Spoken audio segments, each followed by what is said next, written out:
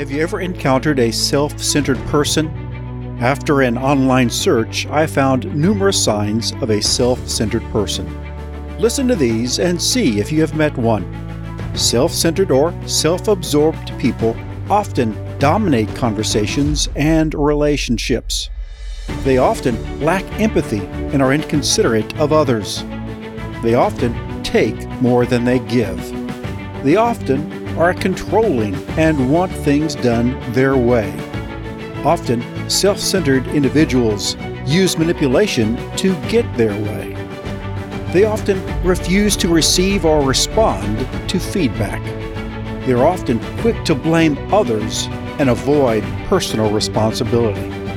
They often consider themselves entitled and think rules don't apply to them. They often want to be the center of attention. And the last one, they often treat every personal interaction as a competition to be won. Now, despite recognizing traits embodied by the average politician, have you encountered one? Or worse, have you discovered that you are one? And how does one become self-centered? A person's upbringing, personal trauma, past rejection, cultural influences, and even mental health issues are seen as possible contributors. The trouble is that the vast majority of people are influenced to be self-centered through their worldview. You don't have to be a sociopath to be self-centered. You simply need to see yourself and your needs more important than the needs of others around you. Your worldview is how you view life around you, and it can be influenced by so many things in your life. I've always attempted to live my life in service to others. Unfortunately, that's not how I always approach life. While I want to think of others first, I must confess that my first reaction to a situation is to consider what's best for me, or what do I want to do, or what do I feel is right, or finally, what will work best for me. And here's my biggest problem with this issue. I carry self-centeredness into my spiritual life. I want God to work for me and make my life as easy as possible. I want to be able to enjoy His blessings as I see fit. All too often, I expect Him to show up if I find myself not enough to handle a situation. My natural tendency is to start with I want rather than what God wants.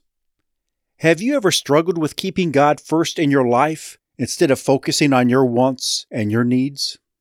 Of course you have. We all have a natural tendency to focus on self. Our worldviews can be influenced greatly by our flesh and the culture we live in.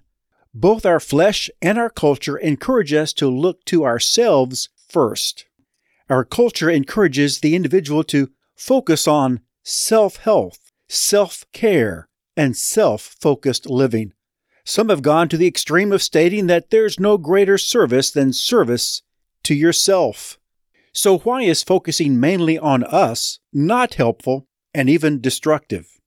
In the Bible we read Jeremiah 17:9, "The heart is deceitful above all things and desperately sick. Who can understand it?" According to God's Word, your heart is deceitful and can deceive even you. According to the Bible, following our heart in its focus on ourselves is a recipe for disaster. Your own heart is sick and isn't the answer to experiencing self-healing and self-care. So here's the guidance we need to hear from God's Word. Proverbs 3:5-7. "Trust in the Lord with all your heart, and do not lean on your own understanding. In all your ways acknowledge Him, and He will make straight your paths. Be not wise in your own eyes. Fear the Lord, and turn away from evil." Instead of a focus on I, me, or mine, the wise choice is to trust in the Lord and follow the path He lays out for us. If we don't follow that prescription in life, then it will be almost impossible to turn away from evil. And yet, the influence of our culture encourages us to trust our hearts, focus on ourselves, and live as we think best. And while the world is saying, focus on yourself, it's also working to strip all influences of God and His Word from your life. We're not the first generation to face this problem. Every generation since Adam and Eve has faced this challenge. The very first sin was predicated on Adam and Eve placing their wants, needs, and desires above and beyond God's desire. Listen to Genesis 3, verses 6 and 7. So when the woman saw that the tree was good for food, and that it was a delight to the eyes, and that the tree was to be desired to make one wise, she took of its fruit and ate, and she also gave some to her husband, who was with her, and he ate. Sadly, every generation since has struggled with self-centeredness. In the book of Judges, we see a nation following themselves and attempting to meet their needs their way, rather than trusting a loving, caring God to lead them and meet their needs. In the final 3 chapters, we see the consequences of focusing on self rather than focusing on God. In these 3 chapters, we see the evil, the heartache, and horrific consequences of spiritual compromise. The main point is this: self-centered living will ultimately hurt others. No matter how well-intentioned a person is, a self-focused life will eventually hurt others around them. And more often than expected, that self-focused life will be self-damaging as well.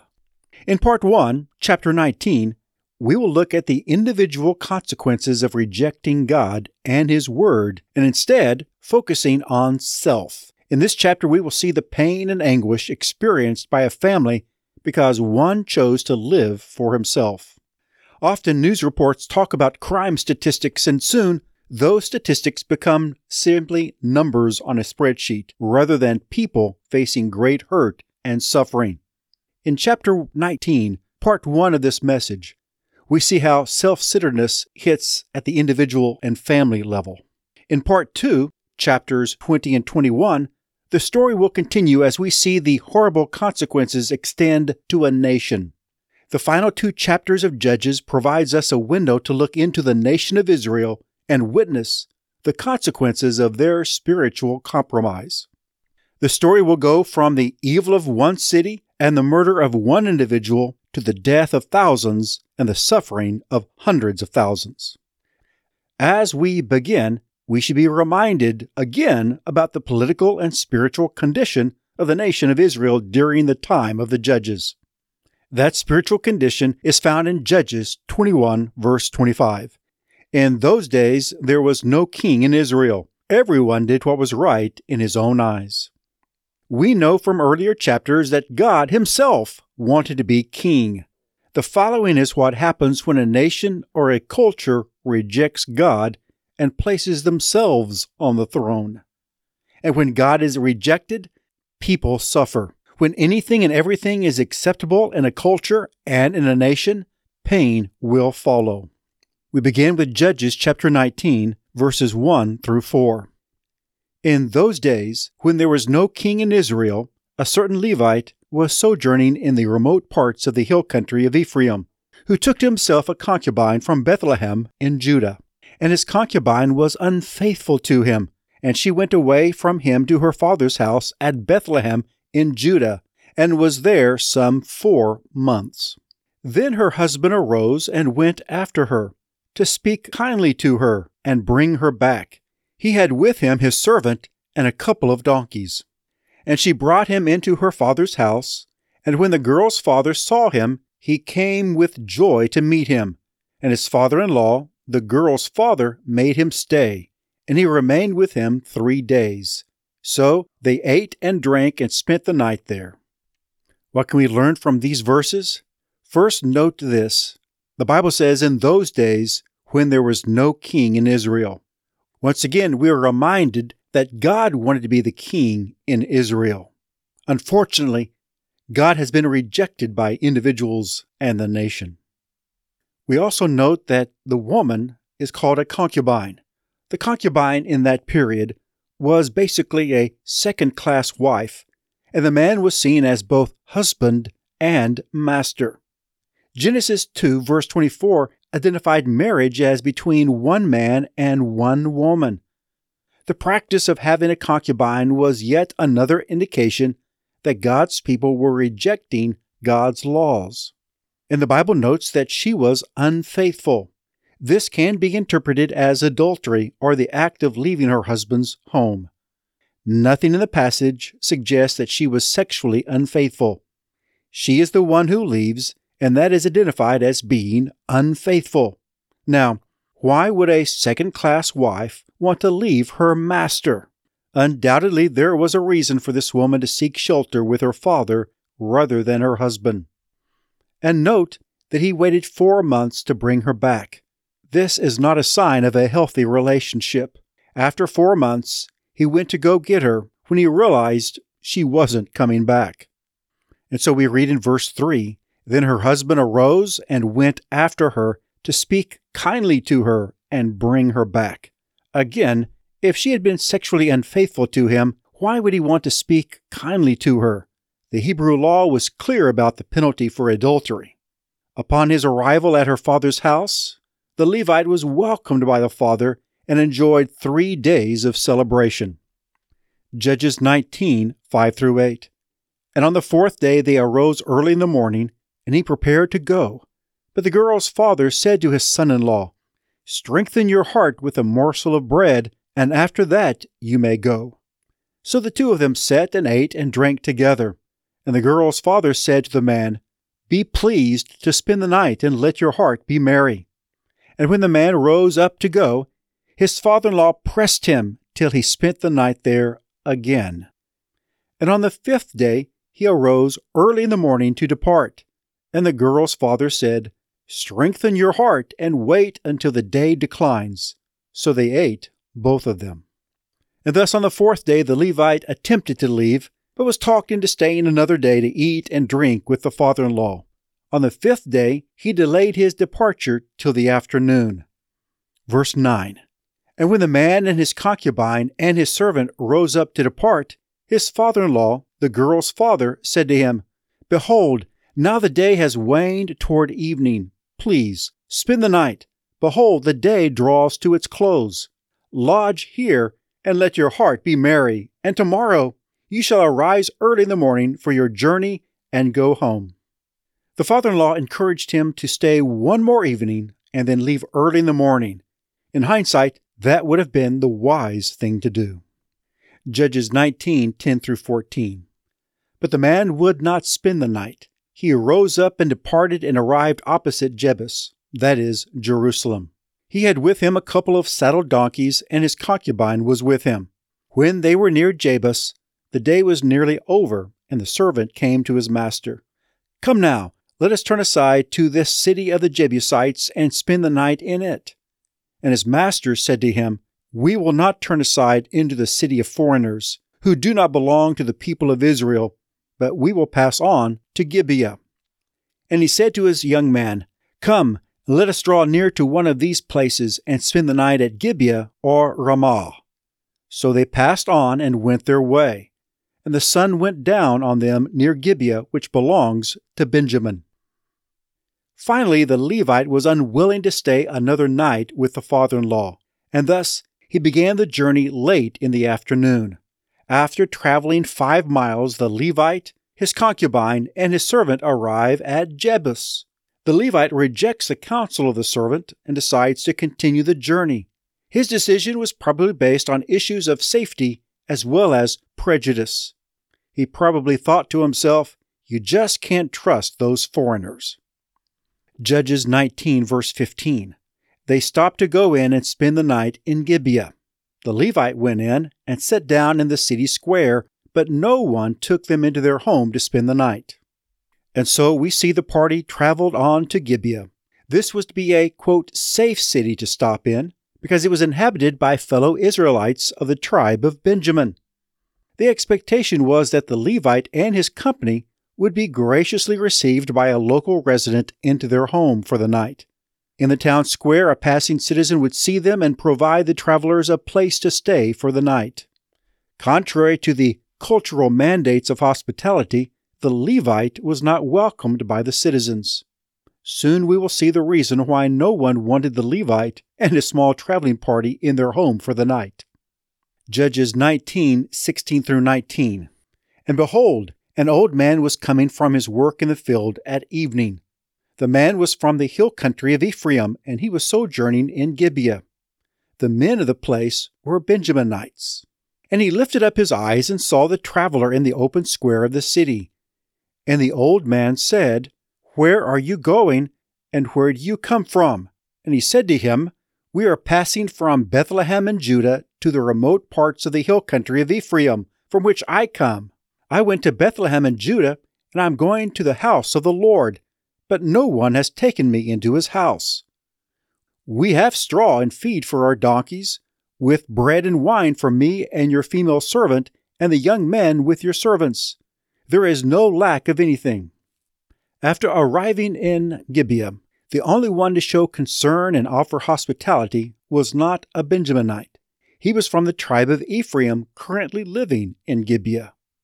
The old farmer, tired from a day of labor in the field, approached the group and asked a few questions. Where are you going? Where do you come from? The Levite doesn't explain the reason for his journey, just the basics. First, we're traveling home to the house of the Lord. Second, no one has shown the expected level of hospitality. And third, there would be no cost for hosting them because they have their own provisions. All they were requesting was shelter. After hearing the Levite's story, the old man is quick to act. Judges 19:20. Peace to you, said the old man. I'll take care of everything you need, only don't spend the night in the square. The old man offered complete hospitality to the travelers. His offer included an ominous warning not to spend the night in the square. Judges 19, verse 21. So he brought him into his house and gave the donkeys feed, and they washed their feet and ate and drank. Soon everyone in the house is enjoying the generosity and comforts of the old man's home. The animals were fed, their feet were washed, and they were enjoying the evening rest. But the darkness of debauchery and degradation would steal their enjoyment. It is Sodom and Gomorrah all over again. God's people are now acting no different than the men of Sodom. Judges 19:22 through 24. As they were making their hearts merry, behold, the men of the city, worthless fellows, surrounded the house, beating on the door. And they said to the old man, the master of the house, Bring out the man who came into your house, that we may know him. And the man, the master of the house, went out to them and said to them, No, my brothers, do not act so wickedly. Since this man has come into my house, do not do this vile thing. Behold, here is my virgin daughter and his concubine. Let me bring them out now. Violate them and do with them what seems good to you. But against this man, do not do this outrageous thing. Simply put, the men of the city wanted to rape the Levite who was the guest in the old man's home. The man is horrified. The Levite is terrified. To this point, we clearly see a distinction between the actions of the men of the town and the old man and the Levite. But the response of the old man and the Levite will provide another sign of the moral collapse of the nation. The old man recognized the evil intent, but instead of simply condemning their actions, he addressed them as friends and called upon them to honor the custom of hospitality. Here's what he said basically. This man is my guest. Don't do anything to him. And thus, the old man was possibly against the assault because the man was in his home. We're left to wonder if he would have stood against the assault if the man was still sitting in the city square. At this moment, the night has certainly turned dark, but it's going to get darker. Next, the old man offers his young daughter and the man's concubine as substitutes. He said, Violate them and do with them what seems good to you. He is offering the men of the city heterosexual rape instead of homosexual rape. Offering his daughter violated his responsibility as a father. Offering the concubine violated his responsibility as a man. When the principles of God's word are rejected, it becomes okay to put women in harm's way if it will protect the men. There's really nothing fair and equal about the treatment of women when the men are looking out for themselves. There is no dad that I know of would make this offer. There is no man I've ever met would make this offer. It is hard to comprehend the darkness of this man's heart.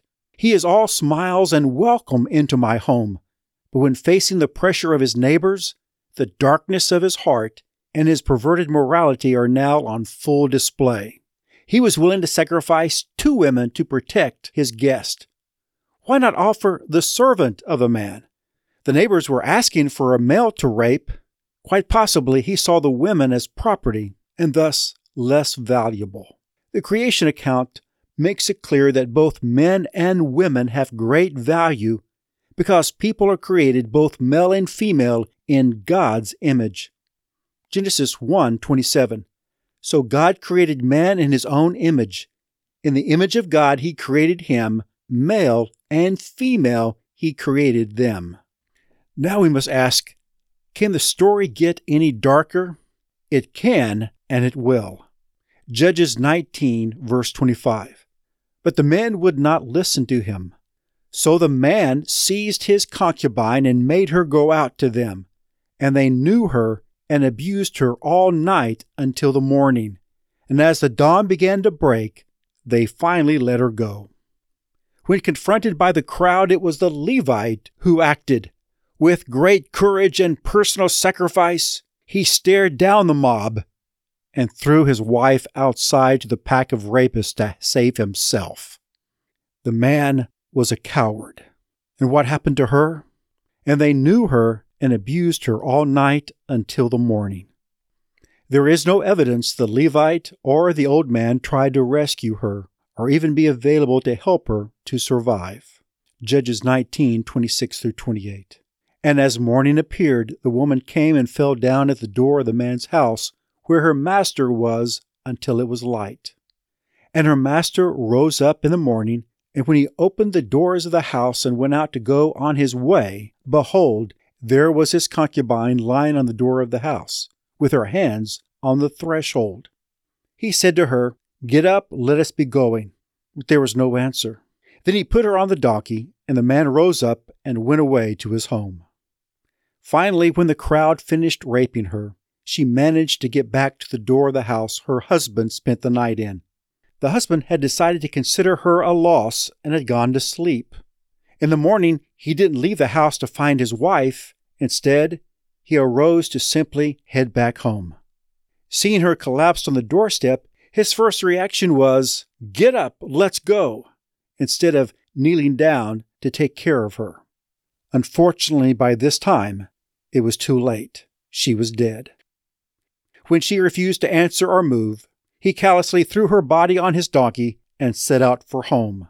There is no mention or sign of real remorse or sadness at her death. Judges 19:29-30. And when he entered his house, he took a knife, and taking hold of his concubine, he divided her, limb by limb, into 12 pieces, and sent her throughout all the territory of Israel.